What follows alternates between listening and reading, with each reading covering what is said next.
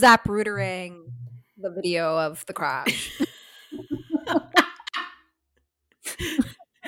The last one, you mean? Yeah, the last one. Because it's clearly crashing with like 200 yards before the start-finish line. Yeah, they were like right there. I guess that, and this is one of those where like I don't know all the rules perfectly. The one thing that does happen is that the white flag graphic on TV on their scoring pylon shows up before the yellow flag graphic. And I don't know if that means that NASCAR, like how synced up is Fox's graphics with NASCAR officials? Yeah, I don't know. This is okay. This is one of those like, no, Michael, it's not right. Like, this is so not right. Right. I mean, okay, so, I mean, we can do a real intro in a moment. I mean, so if they crash when the white flag has been flown, is the race over? Like, what's the baseline rule here? The white flag is the penultimate flag.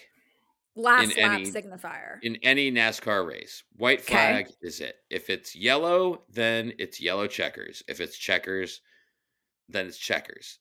That's the cool thing about the overtime rule, is that it's green-white checker. You're racing to the white, and then anything that happens after that happens. You're either, going to crash, or you're going to have somebody win the race at the checkered flag. The problem here is that they didn't get to do overtime because the crash was technically after the white, even though they were very much wrecking before they got to the white. Yeah, that's such a weird... So weird. Is NASCAR always like this? Well. Oh. Yes and no. It is forever inscrutable. There's that. And there's always it's always like that in some ways, and in other ways it's not. But I guess that's why we have a podcast, isn't it? There we go. And I feel like, and this is as someone who had not watched an entire NASCAR race prior to today in many years. My grandfather loved NASCAR, but he had passed a number of years ago, and my mom doesn't care about it, and neither does the rest of the family. So from that perspective, it's the college football of motor racing. Is it? Yeah. It's just like, it's real chaotic, real messy. Sometimes Liberty University shows up. We're not really sure why. We all just sort of go, okay. Well, I will say, thank fuck that William Byron was not racing in the Liberty University livery. Oh my God. As he won the Daytona 500. Yeah. It's him that does the Liberty University livery? It is. Yep. I was so ready to like him. Well, I don't think it's entirely his fault that his car is sponsored like, that's not by really his call. Like he's like, and I'll say this: the Netflix show made William Byron, to me, the most likable Hendrick Motorsports driver. Which, low bar. I was gonna say, it's like, how do you feel about the 2003 Boston Red Sox, Britt? Right. Well, who's your favorite one? Right. Well, Javier Lopez did some cool shit later, so like, sure, like it's very much that's the bar.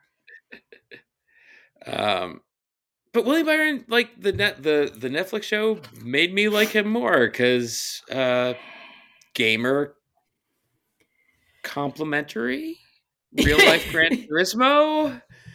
I was like absolutely like, wow, real life Gran Turismo. That's kind of fun. And And like, you know, the idea that he's so in the group chat, Britt said that the question of whether you like him is either gamer derogatory or gamer complimentary, which I think was perfect.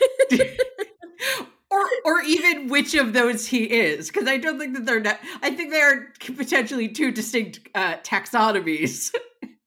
And it's just a question of which category you think he falls into. Okay, I think that makes sense. And I think I took it as like, obviously in the movie Gran Turismo, they do a lot of chatting about how people just hate gamers inherently for thinking that they could drive a race car. Right. And I think it's maybe also a little bit of that, where it's like, do you think it's cool that sim racers can make a jump to real racers, or do you think that's the dumbest thing of all time? Right. Do you like that sort of like buck the system, or do you find that just deeply insulting to everyone else who has been racing a go-kart on daddy's money since they were 5? I don't know. I've just seen a few times on my Instagram feed this week pop up Max Verstappen on his iRacing getting pissed off when the Dutch national anthem plays yet again, and I can't stop laughing. Even Max. Even Max is like, enough. I saw that, and it really, God, I love him so much. And I think that might be the same clip where where Kelly's daughter is coming in, and he's like, "Please, you have to take a shower. You have, please." He's like, right. He's like negotiating with this like 8-year-old child to. Yes. She's gonna go take a bath. Like, I am really uncomfortable with Max Verstappen becoming relatable to me in any way, shape, or form. But here we are at the start of the 2024 season. This is the start of the 2024 season, and we should start our podcast officially with... I guess we should. I'm just going to do this one time.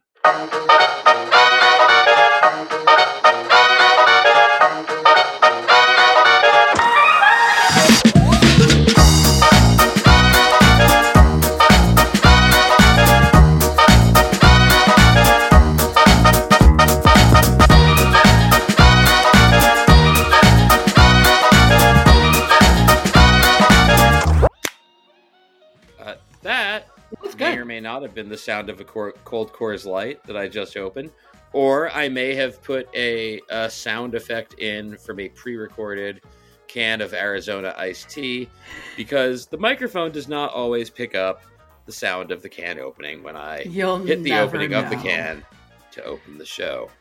Careful listeners will notice that the sound is often quite identical. This is Casual Die Hard. I'm Jesse from the internet. We have just watched the Daytona 500 as we record this.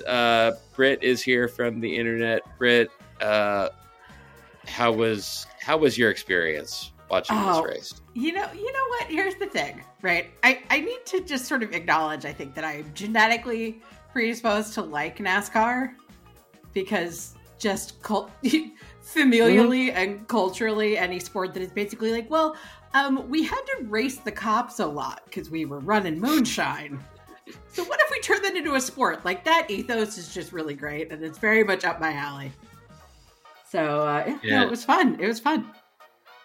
And Addie is here from the internet. Addie, had you watched a Daytona 500 before tonight? Never. This was not only this is Britt's first NASCAR race in a long time. This is my first NASCAR race ever. I love this. And it was absolutely fucking thrilling. I love that your first race, after like professing your allegiance to Ross Chastain, he Ross Chastained himself just so perfectly, as if to welcome you to this experience. So, okay, let me even tell the more fulsome version of this story. So, I had to teach Pilates this evening, and I had to teach at 5:30 and 6:30 p.m. So I needed to leave the house at 5. I thought the race started at 4. They didn't start running those cars until like 4:37. So I got like 20 minutes of NASCAR, and it was basically... Which got you a crash. Yeah, it was like already kind of insane. There was a crash instantly. Stuff was already weird. There There was an instant crash, and I was like, incredible. Love that. So I go to teach, and I finish up, and I close down the studio, and I fire up my phone, and the very first thing that happens is an 18-car pileup. just immediately. But let me even mention, when I stopped watching, Ross Chastain was in 12th, which was amazing because he started 24th or something. He had basically doubled or halved his grid position, and I was like so excited about that. And I come back in, and he's in first place, and I'm walking down the street, and instantly 18-car pileup, and they cut to Ross alone surviving and flying down the track. And I'm walking down the street, and I gasped so loud.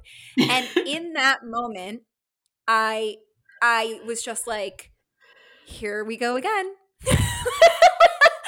It was just a place that I've been before. And you know what? I had the thought that cursed us in that moment. I thought, oh, way ahead of you.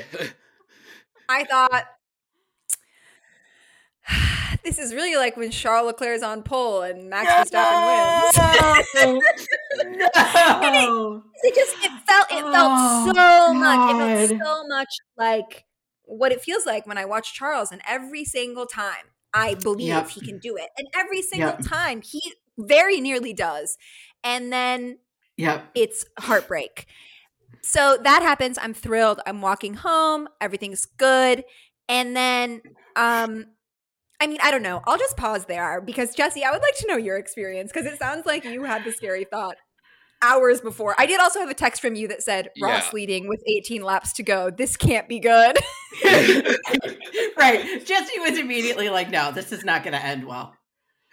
I mean, I had the feeling early when he was the first one on the track in this race to try to make 3 lines and make it work and make it 3 wide. And I was just like, all right, here we go. Yeah. He is either going to put himself in the wall or put somebody else in the wall by the end of the day. It's happening. It's on. And then he's out there in the lead. I sent you the text with 18 laps to go. I'm like, yeah, this is not good. And I'm like, but they get down and the laps are ticking down 15, and he lost the lead, but he got back to it. And I think it was like 10 or 9 laps to go. I turned to my family members and I was like, I think he can block them. I think he's got this. Except no. They are absolutely 1,000% going to wreck behind him. And that is exactly what happened. Yeah. But then, after the red flag, because he comes through that with the lead. He escaped. After the red flag, the things circle to where they get to with 1 lap left, and oh boy, did I think he was actually going to get there. Because you could see the move coming, and it was just that at the same time that Ross Chastain was making his move to try to cut low and win the race, Austin Cindric in that bottom line got a little bit loose. And when Cindric got a little bit loose, he starts coming back up towards that same spot that Chastain was going for. They crash into each other. And William Byron wins the Daytona 500. Yeah, and the race is literally over. Yeah. The moment go. They scored Ross 21st for the race because he was involved in the wreck. So despite the fact that he crossed that white line, I guess it makes sense he didn't make it all the way back around. But like, that's just insult to injury. Is like you're running up there. Yeah, I wasn't sure how that would be judged. Well, it was so, dude. I mean, I do have to say, it was so goddamn thrilling to watch him try to make that move. Like, that was genuinely, I think, the moment that I like fell in love with NASCAR. I'm a high from it right now. Like, it was so. I mean, there were so many things. It's like, I think that I had maybe looked down on NASCAR a bit because there's so many cars, and you often like I feel like anytime I see NASCAR clips, it's just like they're bunched up and they're going around in a circle, and I'm like, okay, like what is this here? Right. I realized tonight that to have a whole bunch of cars bunched up going around in a circle like that is so scary. Right, like it's an objectively absolutely stupid thing to do at almost 200 miles an hour. Like shit, it is absolutely an insane thing. And with 20 those 2 cars laps within to go, a second of each other, like insanity. And then seeing them 3 wide like that. And then by the way, let's just even back up and say the oval is fucking nuts. What the fuck is that? That thing is insane. It's literally on a 45-degree angle. Like the bank. It's crazy. Like the whole concept of the oval, which is another thing I think I thought was going to be boring. Like I think I'm like, no, I love my squiggly circle of a Formula One track. And I love my squiggly circle of a Formula One track. Mm-hmm. But the ovals, I understand now. I've heard in interviews with drivers who do IndyCar talk about how an oval, if you grew up like karting with the Formula One guys, an oval is not something that you've ever really done, and it's absolutely fucking terrifying and really fucking hard. And I send you see guys it now.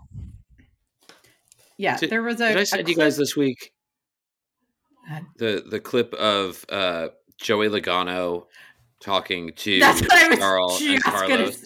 It was like a shell oil SpawnCon. Yeah, go ahead, Britt. It's fantastic. Yeah, it's Charles and Carlos and Joey Logano talking about, and they're just like trading notes of like, wait, so how long are your races? And like, wait, so you don't do XYZ? And they're just like, and it was really interesting because you could tell from both sides, it was very much like, wow, what you're doing sounds really hard. And just sort of, it was nice to see the acknowledgement that like, they're both very difficult things to do just in different ways. And they're sort of only similar in like some very kind of broad strokes kind of ways. Cause the cars are so different and the strategy of it is so different and just like the races and all this sort of stuff. Yeah. And so like, but when you think about it, it makes sense, right? Like a banked oval is an insane thing to drive on at that speed. It's crazy. Like and if you're used to that and somebody puts you in an open wheel racing car and tells you to like take one of that chicane at Spa that kills people on the regular, like that's going to also seem insane. They're just like, they're both probably things that no human should really actually be doing, just like for shits and giggles, just in very different ways.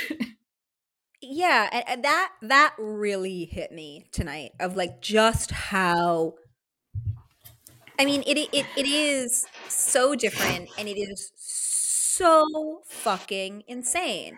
And my heart was literally racing as they're on those last 2 laps. And to see, I was thinking about like the moment when they all hit, which I have experienced with the Formula One cars, but there was nothing like that of 20 of them together. And you get like, the moment that Max would come down the straight when we were at COTA, I mean, it's insane. It's bone shattering, so loud. It's the coolest thing ever. And then you sit there for 8 seconds and then like finally Lewis Hamilton comes around and then like, a second passes and there's Carlos Sainz and right. And it's stunning. It's crazy every time. And it's so loud. I was just struck by how like physically imposing it is to see all of them coming like 3 wide, fucking flying in the oval like that past you. Like it took my breath away.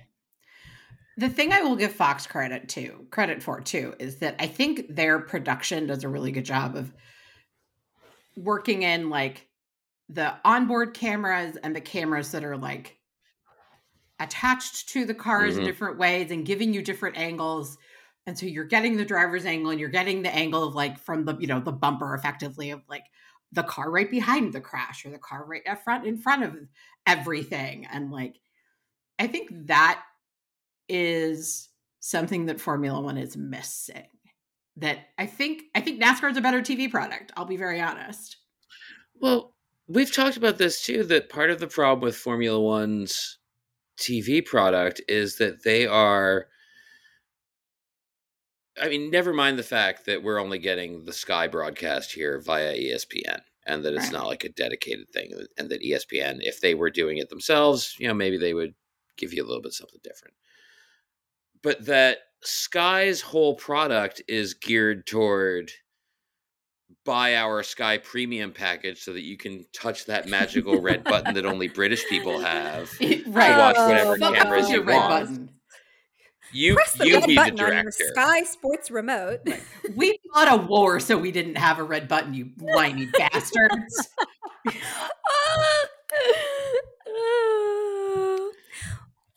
NASCAR is ahead of that, both because, for one thing, Fox and NBC split the season.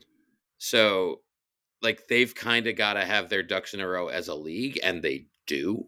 Right. Their YouTube and social content is fantastic. And honestly, Fox and NBC do a good job as well, because they know that they got to compete with each other. I prefer NBC it does sort of slightly, raise but the bar. Honestly, Fox stepped up its game getting Kevin Harvick in there. I thought he was really good tonight. He was good. Okay, so I have two things to say. The first is just to close the loop. Mm-hmm. The way that it felt watching them, and then the moment that I saw Ross go for it, that I was like, that's it. And it was I think it was the two Hendrick cars who they were saying were kind of like what they were very much going to make a move. Maybe one of them was going to scooch over, let the other win. And I was very intrigued by that, but you could see Ross just there kind of hanging out, and he went for it in that moment. And I literally screamed in my house. It was a moment that or at least last season with my first dedicated watching of Formula One, we didn't really get moments like that very often. There were flashes of it where you get that last lap overtake of Charles going for it over Checo in Vegas, or the week before with Nando overtaking Checo on the last lap. But it was that moment when they're all up there and someone has to make a move right before the checkered flag is really thrilling. And that I'm very curious if that's pretty normal in NASCAR, but it was also watching Ross cut in and go for it that I also fell in love with him. I was like, I love and respect so deeply that he went for it. I want to root for the guy who's going to fucking go for it. It was extremely, it was so if you see a gap and you don't take it, you are no longer a racing car driver. Mm-hmm. Absolutely. That's Ross. Absolutely. That is Ross Chastain, and that is why I love him. And I love it. I don't think you will not get this every week. You will get it occasionally. You will often get it at Daytona and Talladega. What you will get is it's a different viewing experience because you can watch the whole race. You can also wait until the seventh inning of the Mets game on Sunday afternoon and then flip over and see how the last 10 laps of the NASCAR race are going to go. Because it'll either be somebody's getting pit strategy done, or somebody is running away with it, or you're going to get a chaos finish. And that's what overtime does. Overtime gives you that chaos finish, and sometimes folks around NASCAR like to insinuate that maybe sometimes they throw out a late caution just for an entertainment caution. For shits and giggles. Yeah. Again, the college football of motor racing. I'm not do they do that? I mean, there was debris on the racetrack. Well, that's the other thing, is that one of the things that Joey Logano and Charles and Carlos were talking about was that NASCAR guys are on their radio all the time. I mean, they have to be because they're in communication with the spotters. Yeah, they're spotters in their ear for 4 hours.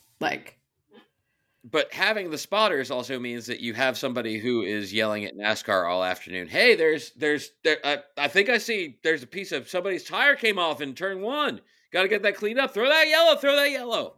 Right. And that comes into play late in the race. Right. So. Imagine if Christian Horner could see the entire racetrack at any given moment.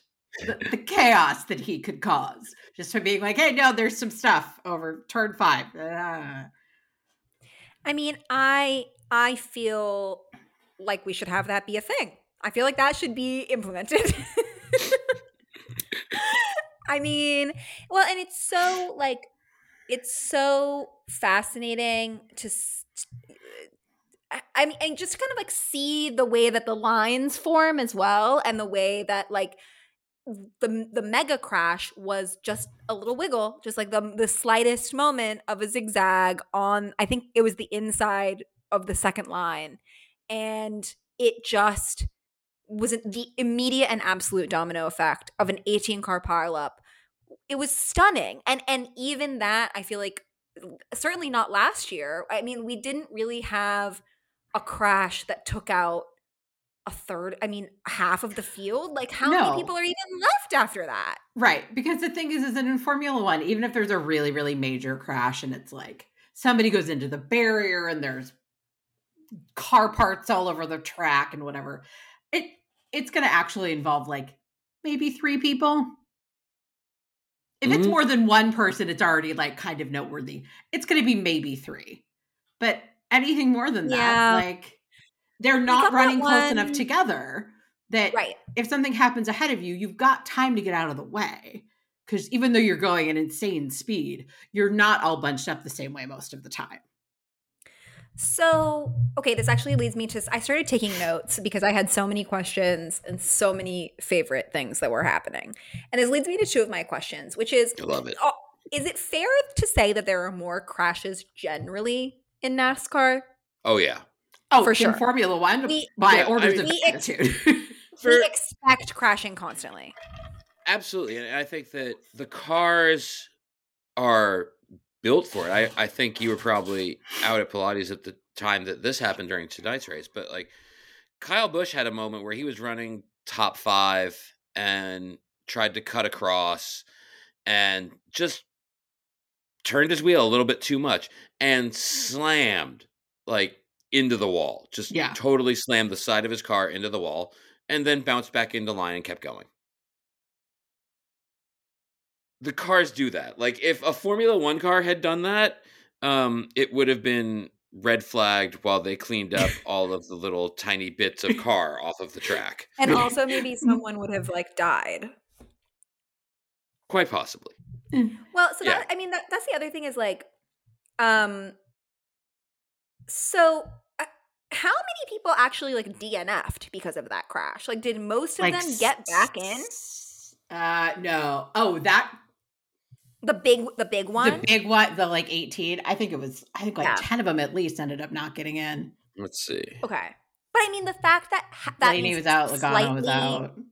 That means slightly less than half of them survived that and get back in. There were only That's crazy. 7 from that wreck that didn't get back in. Because those are the cars that finished ahead of Michael McDowell, but behind Jimmy Johnson. Who good on Jimmy Johnson for finishing after you know what, getting collected in a big one on lap 6. When they showed him like and he was like 3 laps back of the pack, like right at the end, I was like, whoa, he's still there, good for you. Yeah. Like totally assumed he was already like in the garage at that point. He also it provided us with important footage of the wreck via the Creed Tour in-car camera that his car was outfitted with. Okay, how did that sponsorship come together? I have so many questions. The Creed Tour? The Creed Tour sponsoring Jimmy Johnson's number 84 Toyota. It's a perfect marriage to me. It makes more sense than anything ever has. Right. Creed on tour in the year of our Lord 2024 is the perfect NASCAR sponsor in so many ways. And especially for Jimmy Johnson driving in the year of our Lord 2024. Right. We are collectively going back in time a little bit here. You know, I want to take this opportunity too to say, Jimmy Johnson, that is awesome for him to like still, he's part owner of Legacy Motor Club now, and that's the former Richard Petty team. So he's like doing stuff with Richard Petty, and that's really super cool.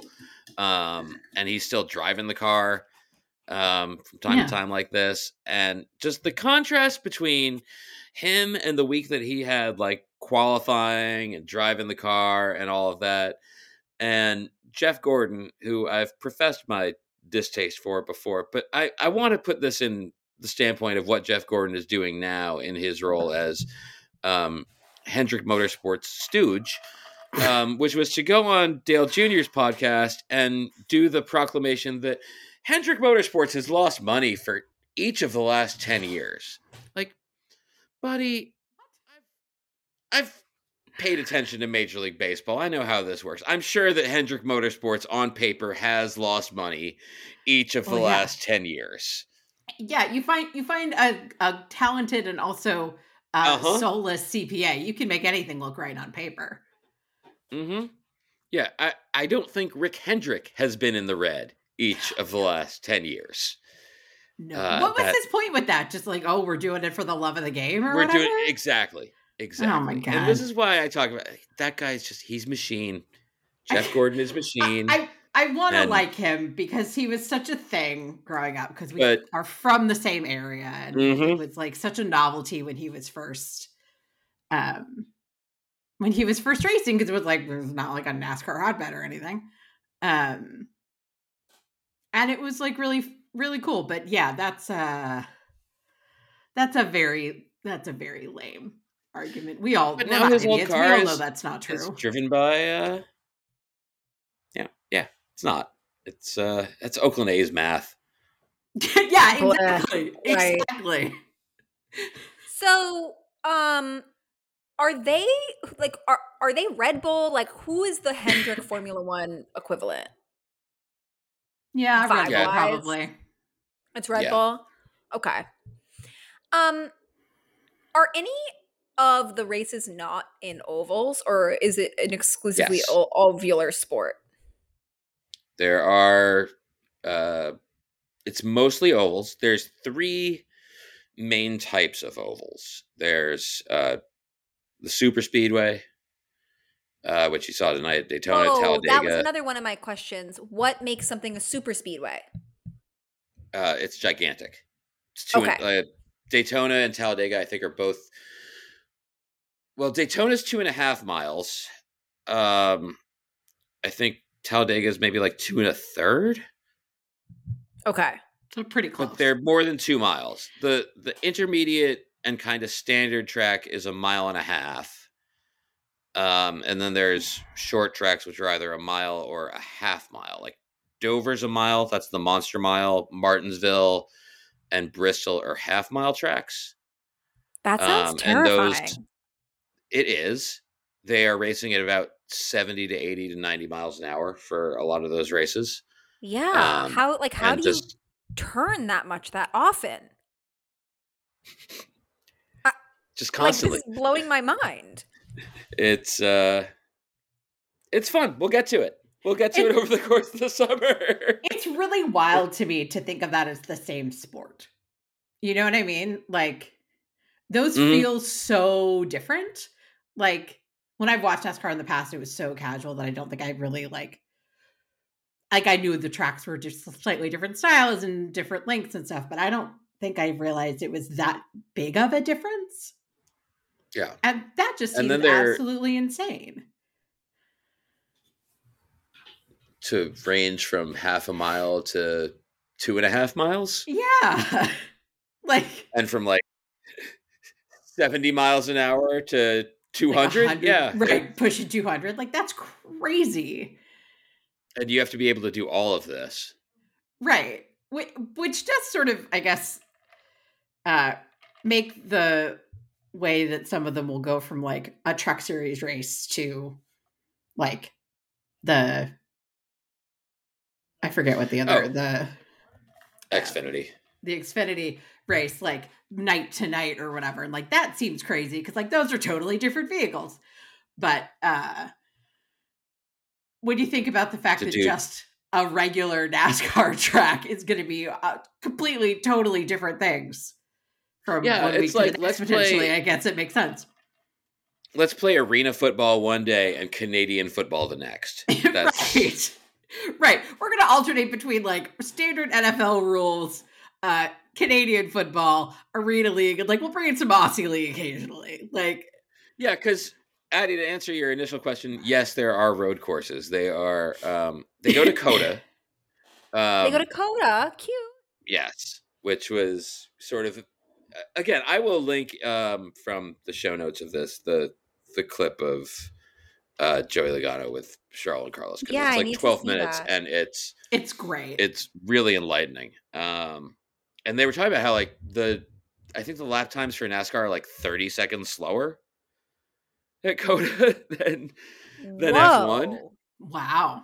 It's That's like way crazy. It's way slower. But Hmm.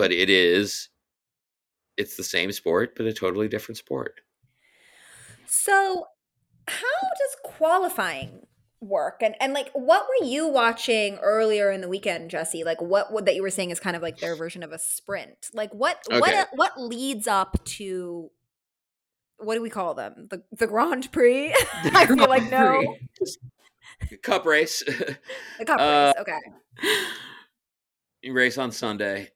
Usually qualifying is just like a lap. You just go out, run a lap, and then there's like a second group after that. I don't really watch a lot. I hardly watch NASCAR qualifying, and I've watched not enough to really totally understand it because it's not nearly the excitement of F1 because it's everybody taking turns. Okay.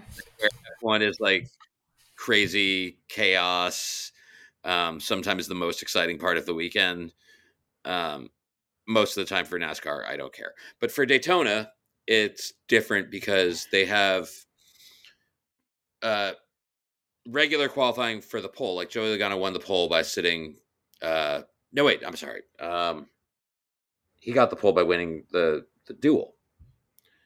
Right, Brett? Am I? Yes. I can't remember what. Yes. My primary memory of this weekend was, oh my God, Ryan, your car's on fire. So yes. Right. They had the one lap qualifying was for the duels. And then the duels were set the qualifying order. Is how that worked.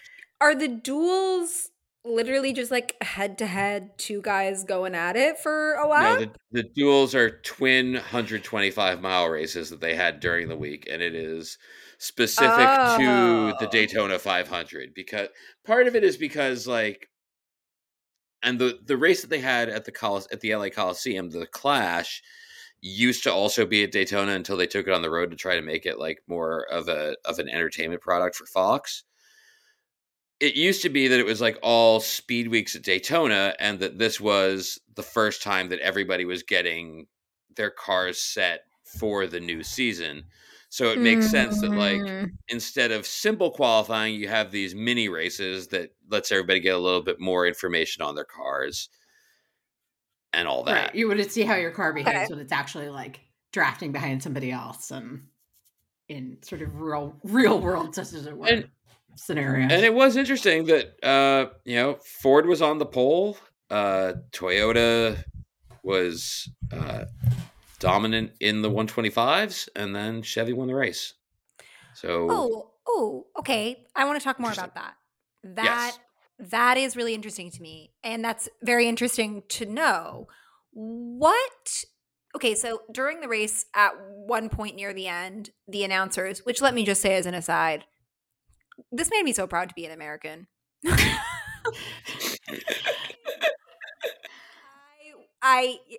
Elizabeth said it when we had our NASCAR episode, but she was like, there really is something about when you watch F1 and you get that, like, the joy of it being this like very luxury, bougie European sport. Like that's a fun, the aesthetic of it is enjoyable. And that there really is something though about watching NASCAR and being like, these are my people. This is who I really am. This is who I really am. Like, I'm just a girl from Utah. Right. I come from a Republican family. Like it was I'm going to watch SEC football on Saturday and NASCAR on Sunday, maybe. Yeah, and it was just like hearing this like absolutely horrible rendition of the national anthem with all the blonde wives and girlfriends out there on the track with them, seeing these just the like, and then it really was driven home to me by the perfect, beautiful Southern accents of the announcers. Like it was like music to my ears. It felt exactly like what you should be hearing here. Like I'm so used to fucking crofty and this like British uppity bullshit. Like it felt so beautiful and good to just be like, no, this is who I am. Like this is who I am. And you know what? This is who Logan Sargent is. And I feel safe knowing that he's out there representing us. But that's just a side quest. That was phenomenal. So what is the deal with the manufacturers, and like what are the like is there sympathies across teams if you share a manufacturer? Is it just like kind of competition among the three of them to know like what's the deal there? Yeah, I mean it's all, I mean, how it's so fucking American. Like I am from Brooklyn first and New York City second and New York State third and the United States of America fourth. Right. Ross Chastain races for Ross Chastain first, Trackhouse second, Chevrolet third, and the United States of America fourth. I have to interrupt very briefly because I have to share this quote because you just made me think of it, and it's totally unrelated. But last year at the College World Series, BT Riafel, who was catcher for the Gators last year, who is now working in finance, God bless him, told one of the like sideline people or whatever during the College World Series, I'm playing for two things: the University of Florida and Jesus. And I think he said Gators, not University of Florida. Gators and Jesus. And I was just like, it was so totally earnest that I like couldn't even laugh at it. I was just like oddly charmed by it because it's such a cliche of like an SEC athlete being like, my team and Jesus, that's what we care about. Like it was just, it was perfect, and I love him. Well, Jesse, I feel like you could just tack that on as 5. It's got to be like Ross Chastain first. Yeah. Like, you know. Right. And Jesus. And Jesus. So, is Jesus before or after watermelon?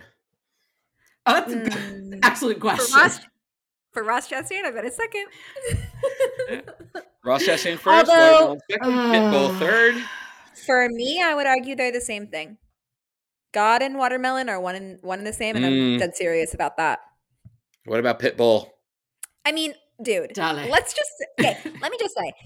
me just say, I was on a little weekend getaway with some friends this weekend, and I am pretty sure that what caused this is I put Tim McGraw's I Like It, I Love It, because it's a great fucking song, on the shared playlist. Yes. That is an amazing song. I think that the shared playlist former Nashville Predators goal song. Oh my God. I forgot about that. Oh, I can't wait to listen to it again when we get off of this because it's just such a good song. So, I'm pretty sure that me putting that on the playlist bled like the playlist ended, and I think it just kind of like went into Spotify radio, and all of a sudden there was like a Pitbull remixed I Like It, I Love It by Tim McGraw. And I literally was like in a different room than the speaker, and I like ran into the kitchen and was like, what is this? That is incredible. My friend goes, it's the Daytona 500 version. Mm-hmm. I'm sorry, what? I love everything that's happening right now. I mean, are you aware of what else is on this album? You sent a song from it today too. I did. What was it? I don't remember what it was. It's called Powerful Women, and it's a Pitbull Dalé Parton collab. You're kidding me. You're kidding me. You're kidding me. You're kidding I'm not kidding me. Pitbull and Dalé Parton. And he does say Dalé.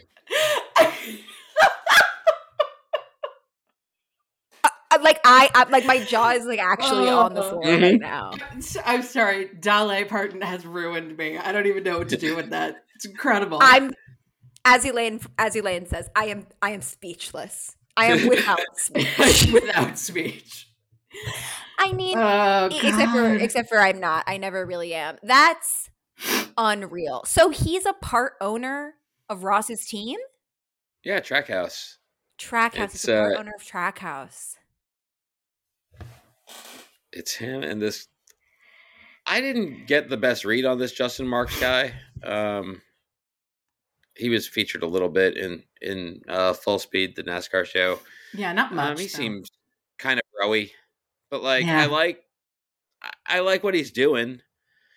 I like his idea to be like, yeah, we've got Pitbull on board, and we've got to find like drivers who are going to be impactful.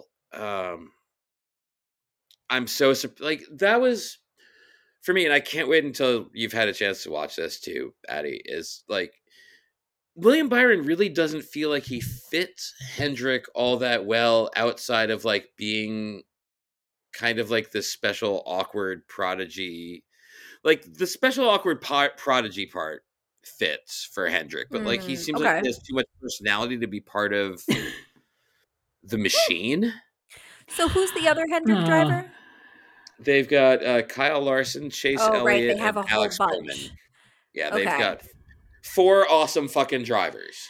And that was an underrated, I think, part of the story tonight is that what happens after the red flag and the way that Ross loses the lead and has to get back, and try that crazy ass move at the end that winds up, no guts, no glory. I just crossed myself. Yeah. Is that the Hendrick cars were up there, and I think that it was Chase Elliott who lifted off the gas a little bit. And as a result, wasn't pushing Chastain the same way that he was before. And that kind of allowed the other line with Byron to move up to the front, because that other lane, like Elliott kind of took himself out a little bit that way. But that's where teamwork can come in, is that like who you're pushing and also who you're not pushing is like such a big part of it. Like who you're not helping. Okay, so that is a great. I'm glad you called that out. Because I was curious to talk about what the teammate vibe is like in NASCAR, because I in between finishing the race and recording this, I was like, NASCAR is my life now, and I started the NASCAR show. And I caught a moment of somebody saying that having a teammate is like playing sports with your brother. If you can't win, you really want it to be him that wins. Which I thought was funny, because that is not how I would describe the relationship between teammates in Formula One. Well, and I also think it's particularly funny because that literally came while you were in Pilates.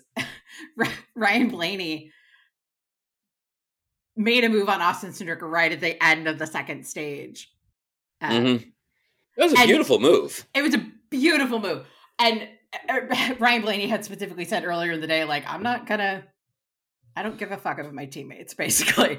He said it in a nice way, but it was in a basically like, no, I'm not gonna really concern myself with their strategy or anything that much. Like, I'm racing, I want to win. The rest of it'll happen or it won't. Like, so it does just sort of belie the, well, but if you can't win, like maybe that's true, but like if you want to win. Right, like I feel anything else, you want to win. I feel like I would describe like most of the teammate vibes and relationships like, if I can't win, I hope I take you out with me.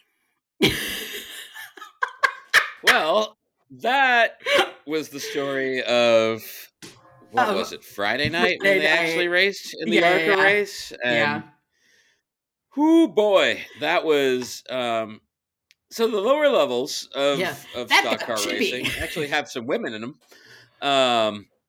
I'm excited to watch Haley Deegan in the Xfinity race after we get done recording this. But trucks, a couple of ladies, and the ARCA race brought us Tony Breidinger getting wiped out on lap 4 by Gus Dean, whose father is Charlie Dean of Dean Custom Air in Bluffton, South Carolina, and Dean Custom Air sponsored the number 55 car that was teammates with Tony Breidinger and led to her saying, I don't know what he's doing, but his daddy writes the checks, so guess it was just beautiful and it was petty love that. and yeah, and spot on right, because at the end of the race, she wasn't wrong.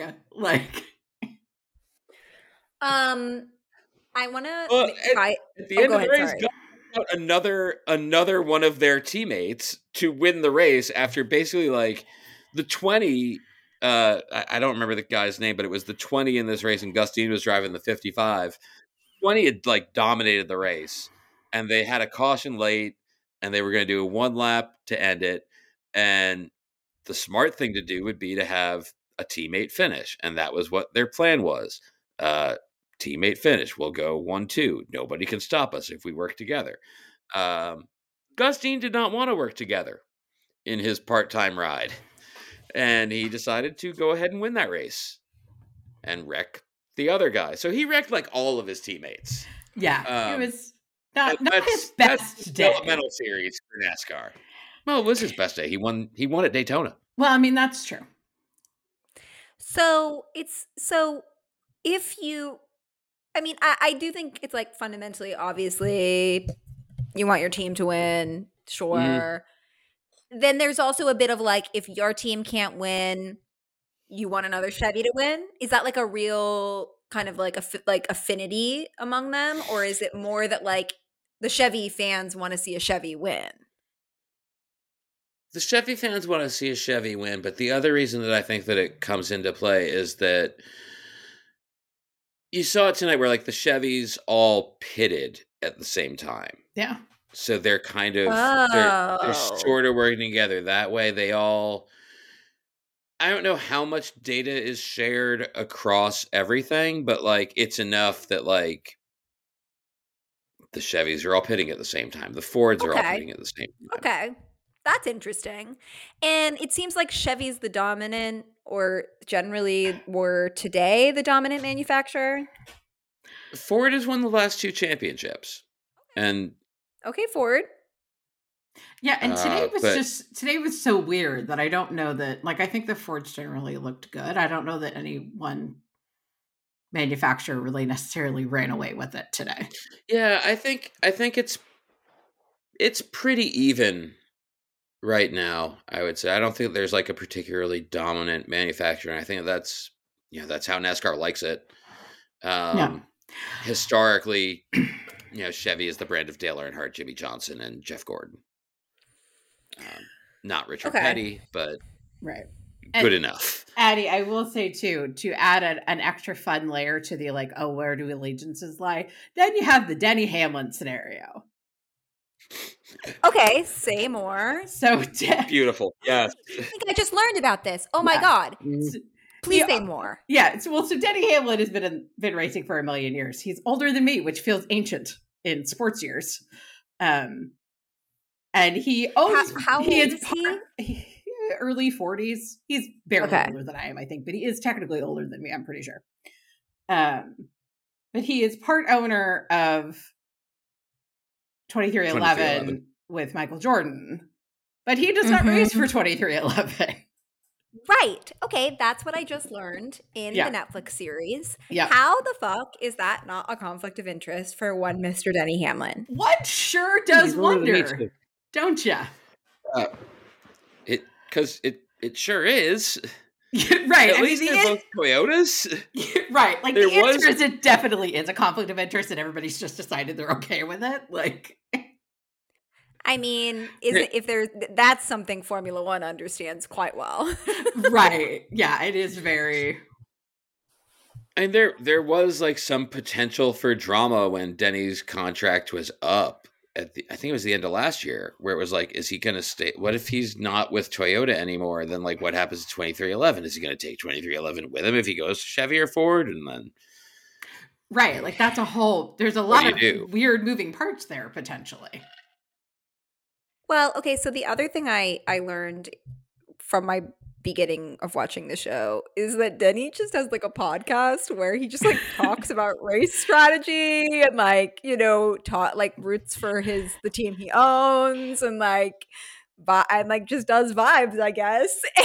And I was just like imagining if like, because obviously the concept of the Max Verstappen podcast became a big meme last year. I was just going to say that I feel like Denny's podcast is very much like when Max would like stream his iRacing.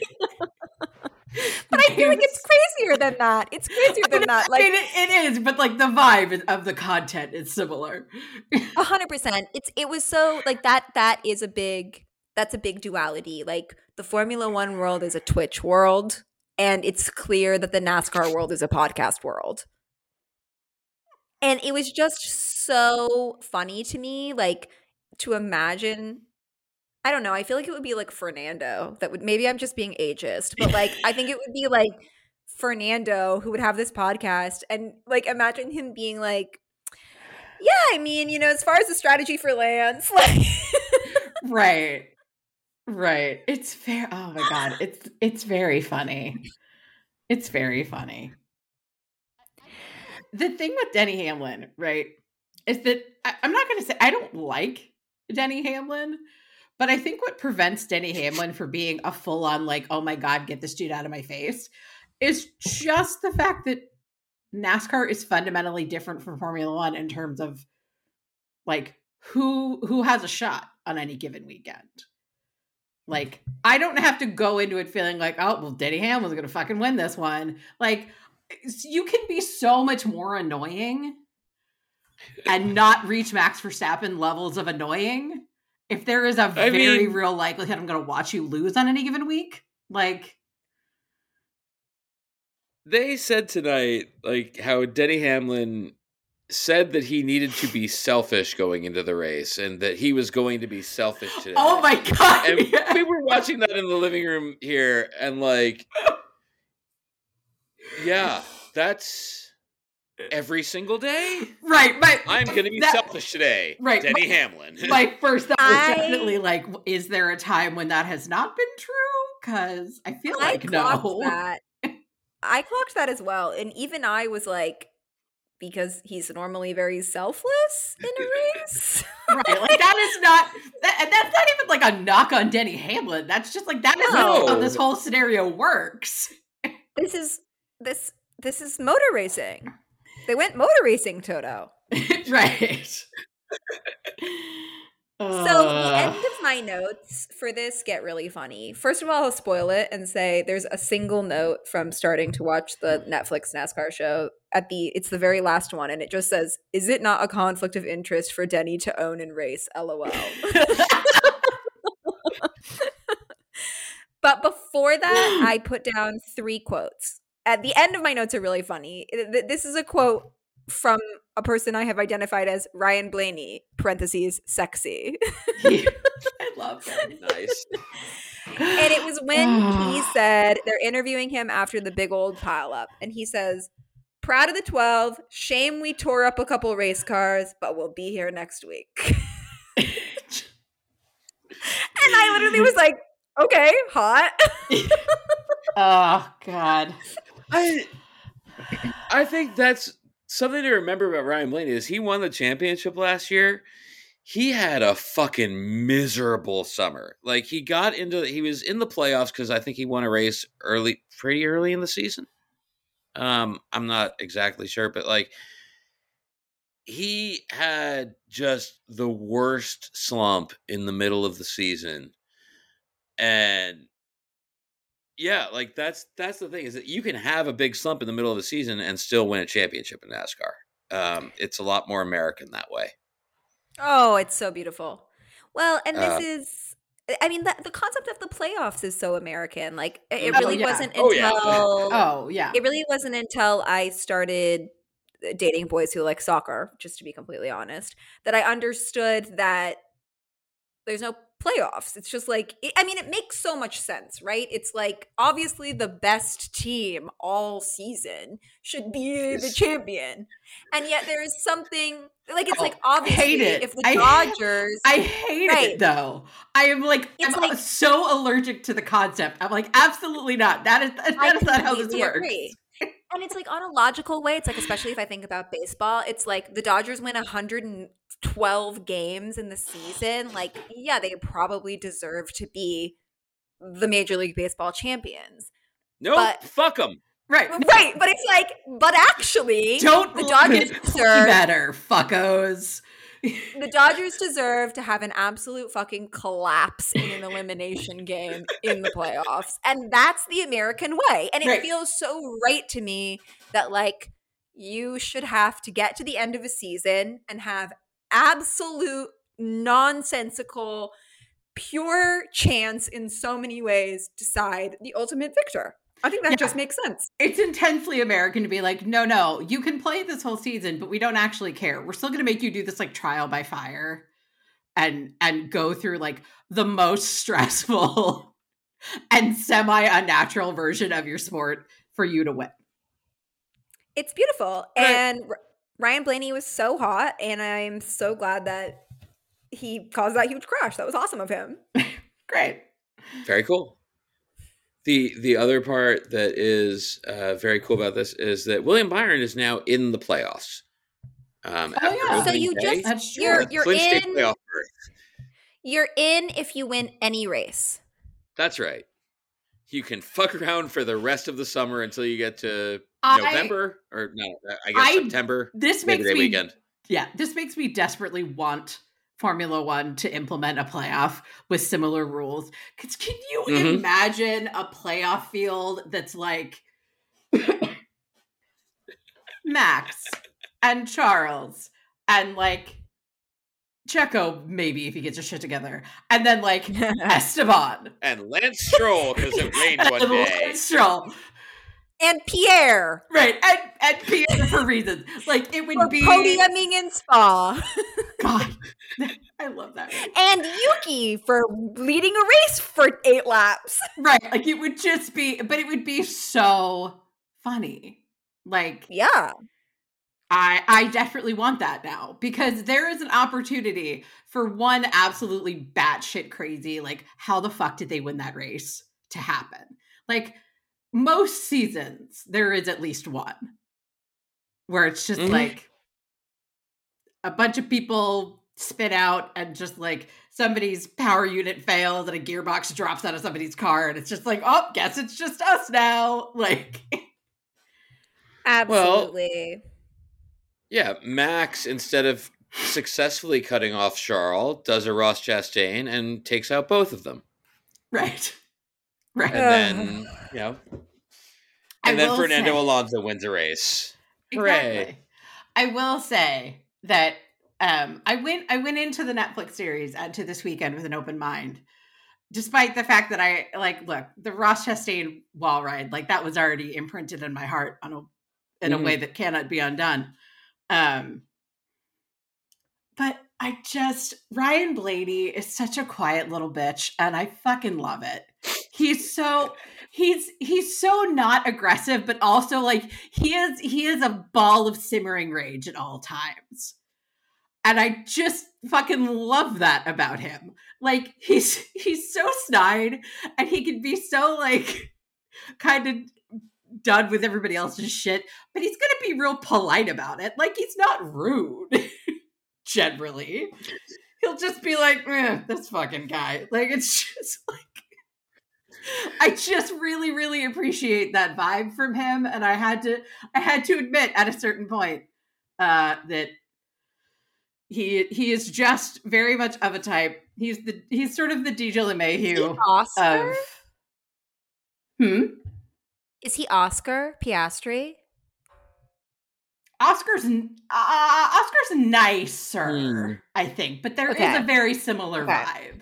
There is a definite similarity, though. I see where you're getting there. Yeah. Yeah. That makes sense. Yeah, I think Oscar may grow into Ryan Blaney. Oscar's just like a little too nice, like genuinely right now. He's very subtle with his sarcasm still, but like when it gets to the point where he's like a little more done with Lando's shit, I think we'll be there. Dude, I gotta say, I'm fucking excited for that. Like, I do think that he will get there because ultimately, I absolutely think he will. Yeah. Like, I mean, they say it in the opening of what is this show called that I keep calling the Netflix NASCAR show? It's called Full Speed, I guess. Speed, yeah. So there's a moment. Drive to Waffle House. Drive to Waffle House. Yeah, exactly. That's all it's ever going to be us.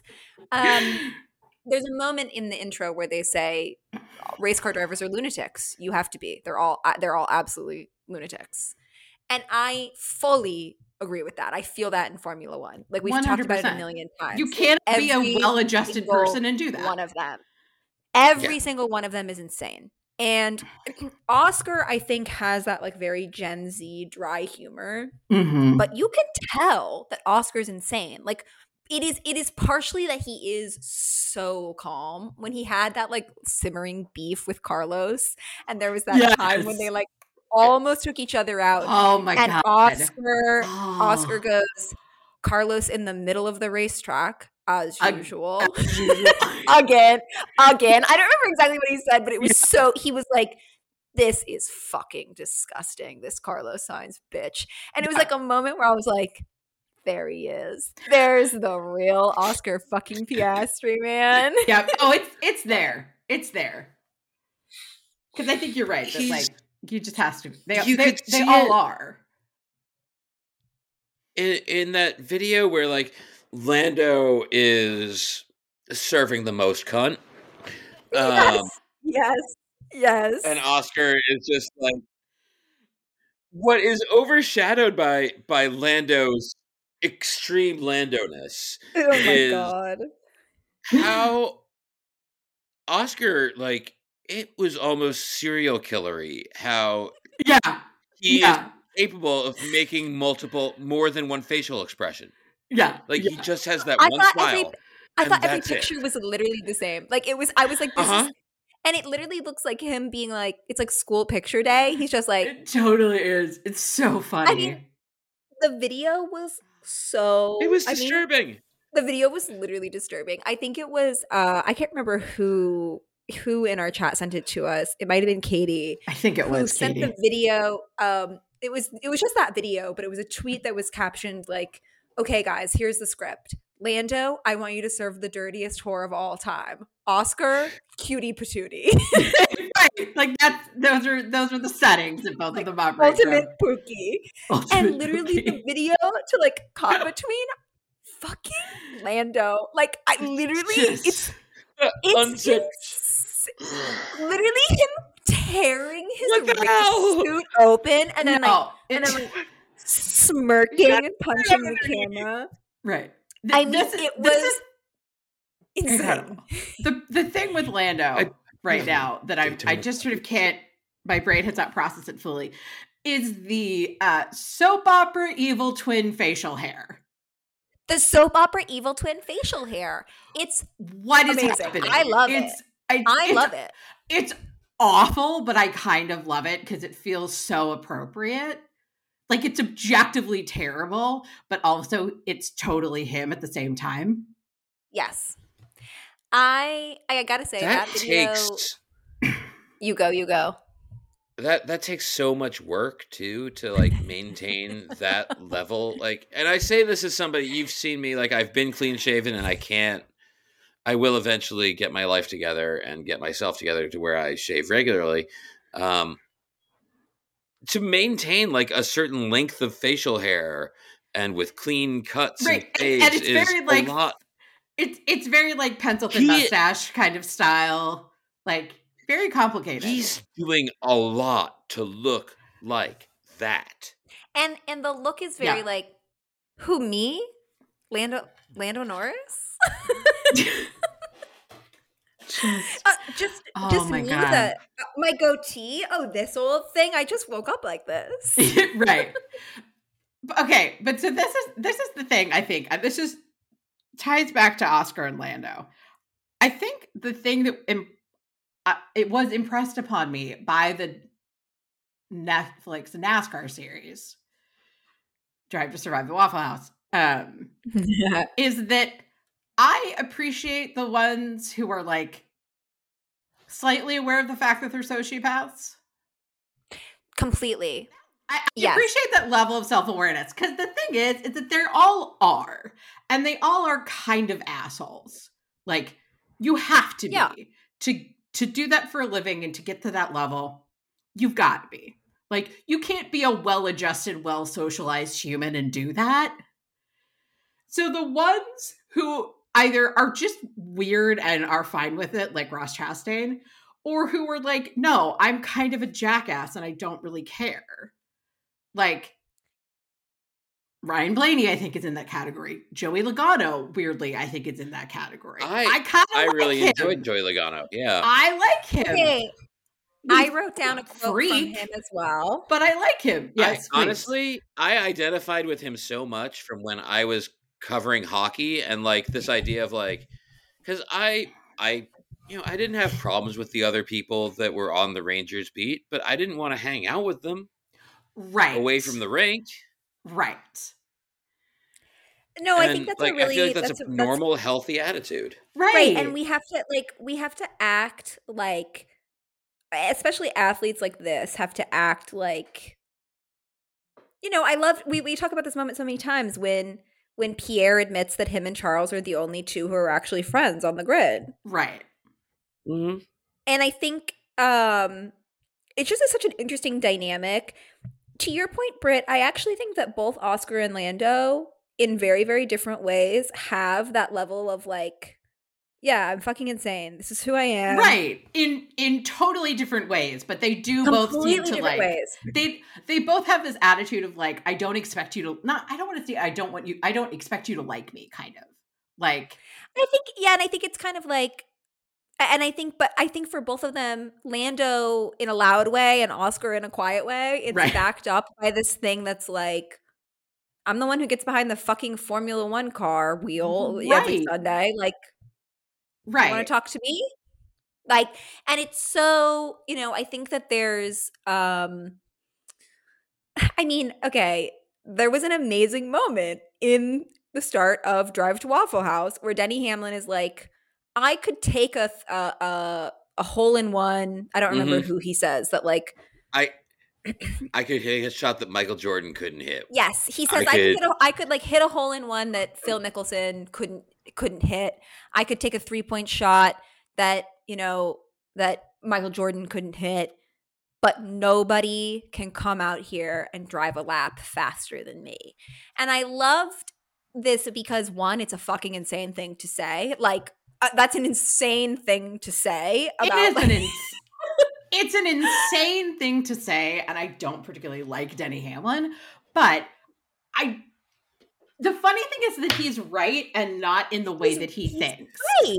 Well, no, right. It's this thing where it's like that's classic heel shit. That is the most classic heel shit, is speaking the truth, but not for the reason you think you are. Right. Well, and the thing is like, I both believe I understand what he's saying, and also I'm like, it's not right. It's not right. Like that's not it. But yeah, on some level, I'm like, no, it's that is a very distinct thing with race cars, where it's like nobody on earth can be as good at this as you are. Well, and I do wonder, God, we talk about like the existential reality of death vis-a-vis motor racing a lot, but I do think that a certain amount of it is the fact that like they know getting into that car at any given point, this might be the last time I do this, because I might put it into a wall and that'll be it. I say this, I drove about 220 miles today from New York to Massachusetts, and I think Denny Hamlin's wrong. I think I could get behind the wheel of a NASCAR and crash it within the first 6 laps, which is what they did tonight. So there you go. There you go. Real. I was immediately like, I don't know. I could maybe do it. See, this is where I think I could drive real fast. I believe in myself to drive real fast and crash real fast. This is where I think that he is crash. Right. This is where I think that he is technically right, but again, like not in the way he thinks he is. There's a lot less. You can't like sort of dumb luck your way into a lap that is going to be faster than Denny Hamlin. Right. Whereas, and there can be luck in a great shot of golf. Right. Exactly. There are people who are not even remotely professional golfers who have hit hole-in-ones because just like the wind was blowing and God smiled on them that day. Like just, and like, you know, the people that they have like take half court shots for $20,000 and at between, you know, at halftime during a game or whatever, like that is all a thing in sports. So like he is correct in that, you know, monkeys as typewriters writing Shakespeare kind of with enough tries and enough chaos.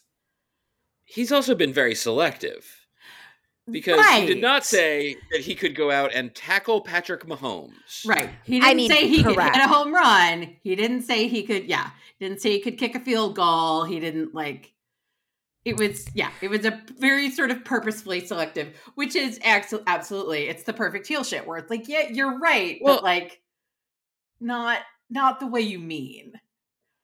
And I think that something that might be illuminating in what he's saying and the reason that he's right is that they play defense in NASCAR. Not necessarily in the way that you think, but Denny Hamlin could not hit a 3-pointer in an NBA game because that shit would be in the 8th row after an actual NBA player swatted the shit out of it. Right. 100%. Like, that's the big difference. I can drive real fast. Right. I can't drive real fast with Ross Chastain and 40 other guys trying to keep me from getting to the line ahead of them. Right. Well, it was so, I mean, it's so thrilling to watch them in that moment. And that's exactly kind of what I thought is like, I was like, I could do that.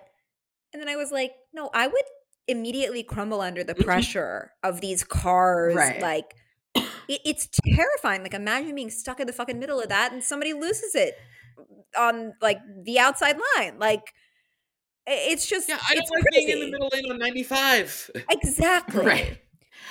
So just to double back to Joey, here's the second to last note that I wrote, which just says, Joey, quote, "I'm pissed off if that's my emotions." After the crash. Right. After the crash in an interview, they go, so what are your emotions right now after that? And he goes, well, I'm pissed off if that's my emotions. I love that you had back-to-back, or they asked Ryan the same thing, and Ryan's like, I'm frustrated. In this very like, what the fuck do you think I'm going to say? Like, trying to be polite, but also like, why are you talking to me? That's when he goes, shame we tore up a couple of race cars, but we'll be back next week. Yeah. And then immediately they go to Joey, ask him the same thing, and he's like, what the fuck? Right. It's like minute differences of like how socially acceptable can you come up with this answer while you're really irritated by the whole situation. Where it's like Ryan Blaney is like 2 steps more polished in that regard than Joey Logano, but they're very much operating at the same level of like, you're all pissing me off. You're all irritating me. I don't want to deal with this right now. Like, or is it that Ryan Blaney is the reigning champion and therefore has to give a fuck just that little bit more than Joey Logano has to give a fuck because he does not? Yeah, that's also, there's an element of that for sure. So the very last note that I wrote, which is a quote that the broadcasters were quoting someone else saying, and I didn't catch who it was. But they said, so-and-so was right when he said, it's a lot of fun until it sucks. And I just love thought that captures my motorsport experience in such a succinct and perfect fashion. Like, it's just so. It was just so exactly how it feels every single Sunday when the lights go out and away we go. Right. And it's so much fucking fun until it sucks. And it happens, and it's every time. Delightfully, that was Joe Logano who said that. I just had to look it up. It was That's Joe so Logano. delightful. It's a lot of fun until it sucks. Like, I was like, that's the Ferrari experience. It's correct. so much fun until it sucks. And it just felt so, it resonated so perfectly. Oh, a lot of fun until it sucks. I feel like everybody kind of loves Ryan Blaney regardless of kind of what stripe and walk of life you're coming from. But I do love that we've hit upon with Joey Logano and Ross Chastain, two of the dudes who get booed the most. Right. Oh my God. I love that. I love that. I love that for us. Yeah. I do. Yes, that feels very on brand somehow. My favorite kind of guy. And we haven't talked about Bubba Wallace yet. Disappointing race tonight because he ran out of gas. He was up there top 5 for a while, but it was almost happening for a minute there, and then I'm hopeful. I'm hopeful that he will be a great character in our beautiful NASCAR story. Love it. We will have that, and we will have F1 testing this week. I don't really know what that is. Well, it's going to tell us if everyone copying fucking Adrian Newey's car last year, while Adrian Newey decided he would just fix the fucking Mercedes and throw out a brand new Red Bull with the exact same livery, if he did it again. And I don't know if you guys have seen that video that got leaked of that Red Bull running in the fucking rain, looking like a rocket ship. And it is so scary and it looks so fucking fast. Now, that's what we're going to find out. Yeah, my whole attitude with Red Bull is just very like, I pretend I do not see it. Like, I don't need to engage with any of that. Then they will ruin my weekend often enough. We don't need to do it preemptively. I pretend I do not see it. Well, I don't even think we've talked since we saw the Ferrari, which solved all my problems in life. It was perfect. It's beautiful. And then Ferrari immediately fiber. It's not carbon fiber. It's red, and it's really cute. Genuinely, it's so cute. Yeah. And then immediately, Ferrari posts a video of a bad fucking pit stop and says poetry in motion. And it was so bad and so maligned that they deleted it, reposted another pit stop and said, admin was distracted. Here's the right pit stop. And I was just like, this is such a bad omen. This is such a bad omen. I will say though, having worked in marketing and done social media and stuff, I 100% believe that's absolutely what happened. That I love them. Wrong file got selected. Yeah. I love them for saying it. The wrong file. 100%. And I'm also just like, it's a bad omen. Is that it's extremely it's not good. No, it's extremely Ferrari, regardless of what the actual situation is. Like, I believe their explanation. It's just also like very like, this is how we're going to do this. Like, this is going to be how many pit stops are we going to fuck up this year? No, exactly. I'm like, sure, of course, whatever. You selected the wrong file. What's much more concerning to me is that was the pit stop. That was a 4-second pit stop. The first pit stop I saw Ferrari do all year was 4 seconds long. Yeah. At a certain point, it doesn't matter whether or not Austin Cindric got loose and spun into him. Ross Chastain still Ross Chastain himself tonight. Yeah. Well, I do want to just close. Ferraris themselves. No, Ferraris themselves. No, that was the moment where I was like, this is our lives. This is it. Let's go Mets, baby! Let's go Mets, baby! Mets! Oh, yeah. No, I do just feel that we should end on, I can't believe we didn't bring this up earlier. I think this would be a crime to not bring up. Did you guys see I don't know who this guy is, but I saw this from over the weekend, and it is perfect. Did you guys see the viral quote given by Andy Jankowiak when he was running in 4th place earlier this The Pizza weekend? Man. Yes, I was watching that live when it happened. It was beautiful. He Go said, ahead. I'm just going to put my foot on the floor and I'm not lifting until I see God or a checkered flag. You know what? No, retire the Stars and Stripes. I just want that on a flag. That's it. That's the American experience right there. Literally, it gave me chills.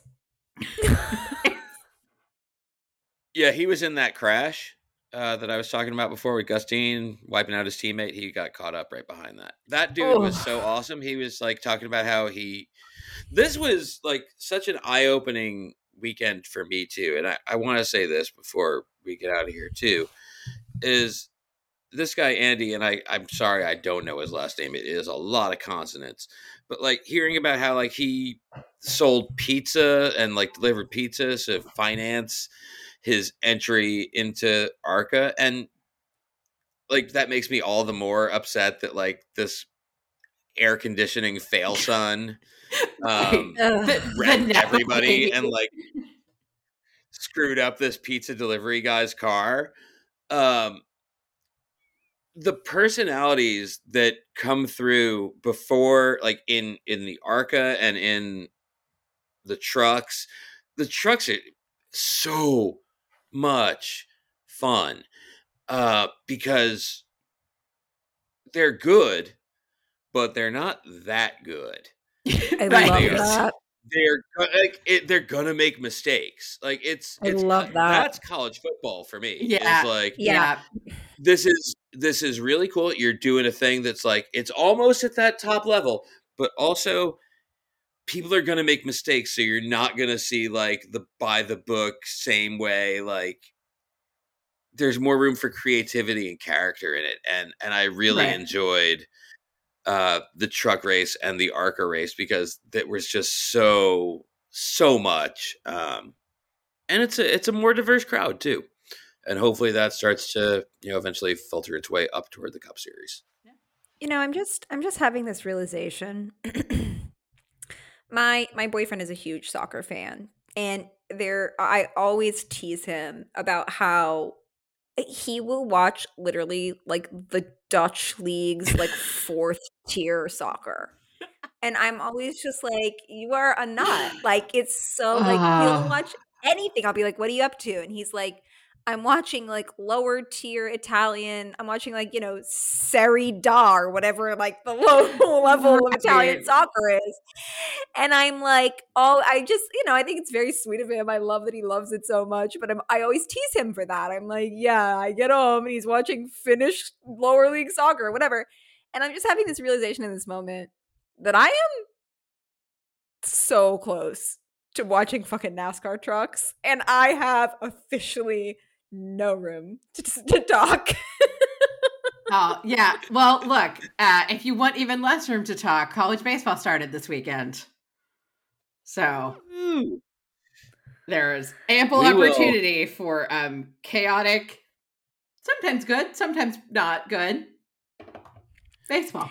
I'll take this opportunity at the end of our hour and a half long auto racing show to ask you this bit of podcast business for the future. Do you want to do a college baseball episode at some point? I will absolutely do a college baseball episode, whatever we want. Fabulous. Awesome. I need to learn about it. Are they still playing things? Is it still ping ball? Or are they wood bats now? Still metal. Or is it a mix? Still metal. Oh, okay. Love that. Keeping the Cape Cod League in business. Thank goodness. Did I see people using wood bats in college in recent years? Is that something that I've just Mandela affected? I think some people can or have, or they've done some experiments for it. All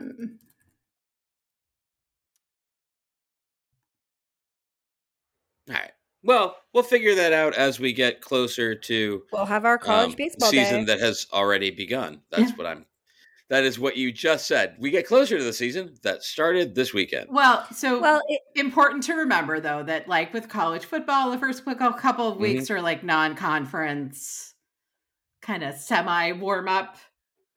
games. So I did good see shit that a doesn't guy start from until late. Iowa had like 11 strikeouts, but also 6 walks and threw more than 100 pitches in less than 5 innings. Correct. So that is the college baseball experience right there.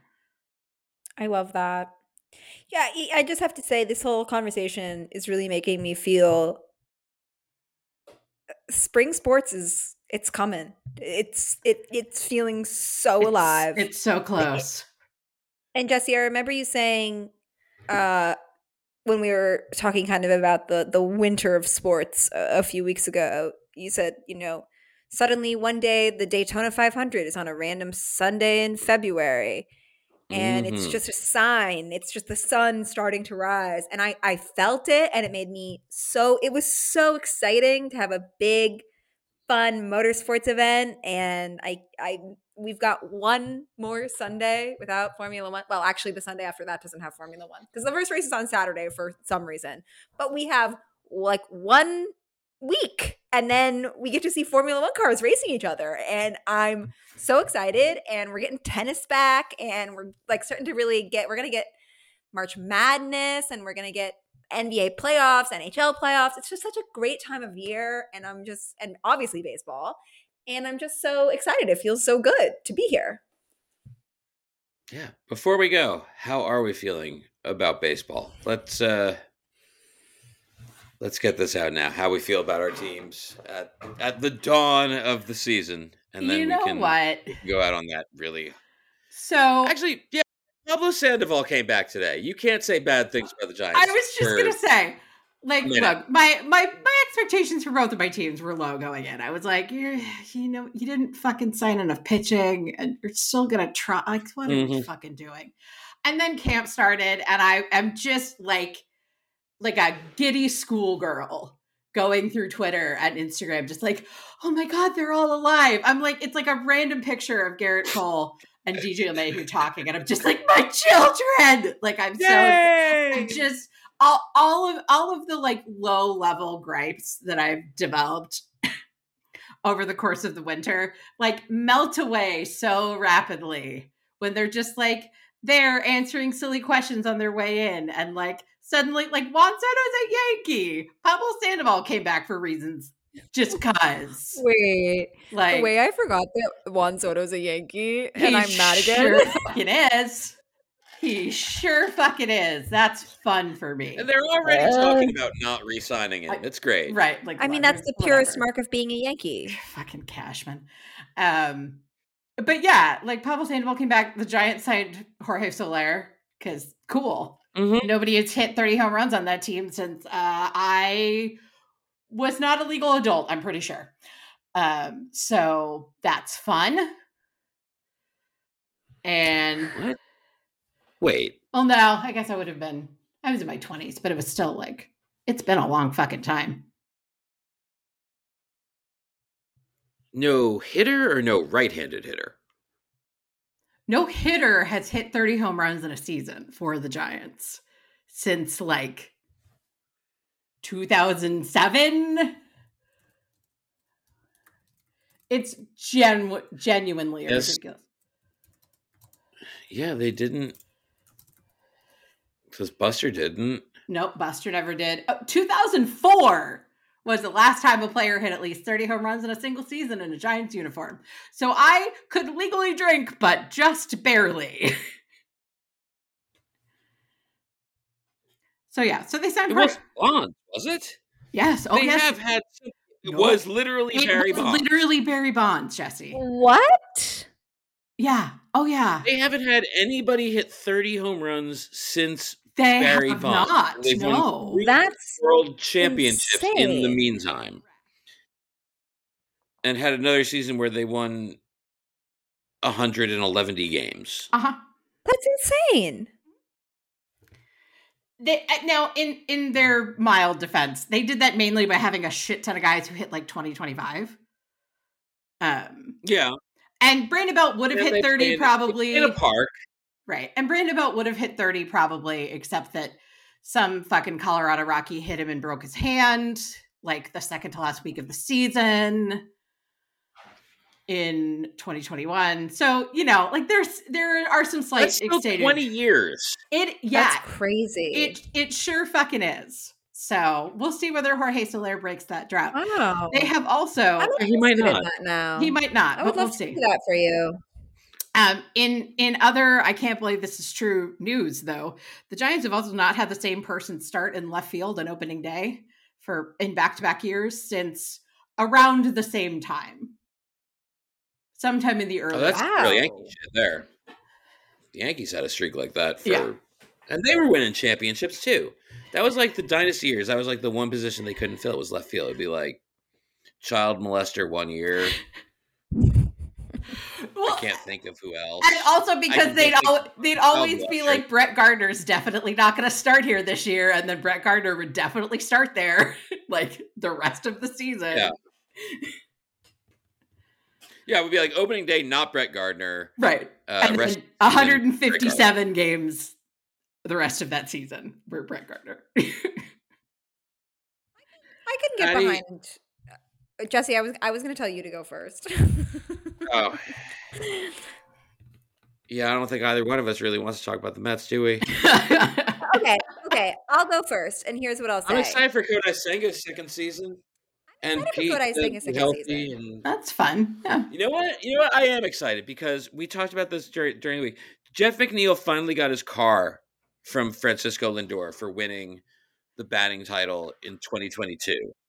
Nothing but respect for my batting title champion. Oh my God. I think that low-key, Francisco Lindor not getting Jeff McNeil his car was part of the bad vibes last year for the Mets. I think that is fixed now. And despite the fact that they are not nearly as talented a team as they were a year ago on paper, nor are they nearly as talented a team as Atlanta is right now, or the Phillies are right now. And the Phillies went ahead and signed Whit Merrifield anyway. And I understand that there's an organizational thing for the Mets of it's really more, get shit together and, see what you can get out of this farm. You rebuilt the farm last year. You might as well build a young core and do things sustainably and blah, blah, blah, blah, blah, blah, blah, blah. Fucking sign Matt Chapman. You haven't even been mentioned. I don't want to see Mark Vientos play third base. I don't think that he can actually hit major league pitching.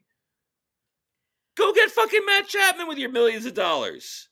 I completely agree. And here's what I'll say. I did a little, silly little ins and outs list for the new year. And on my ins list, I put a Zen relationship with the New York Mets. And I feel that setting that intention at the start of the year, I genuinely feel energetically pretty zen about the Mets in a very strange way. And I'm watching the videos of them doing the thing where they're all asked a silly question when they go into camp. And every single time I'm who are these people? I'm literally who are these guys? It's so, I'm obviously exaggerating. I know several of them, but every single time I'm who's that? It's so truly random. And I completely agree that it's they've done nothing.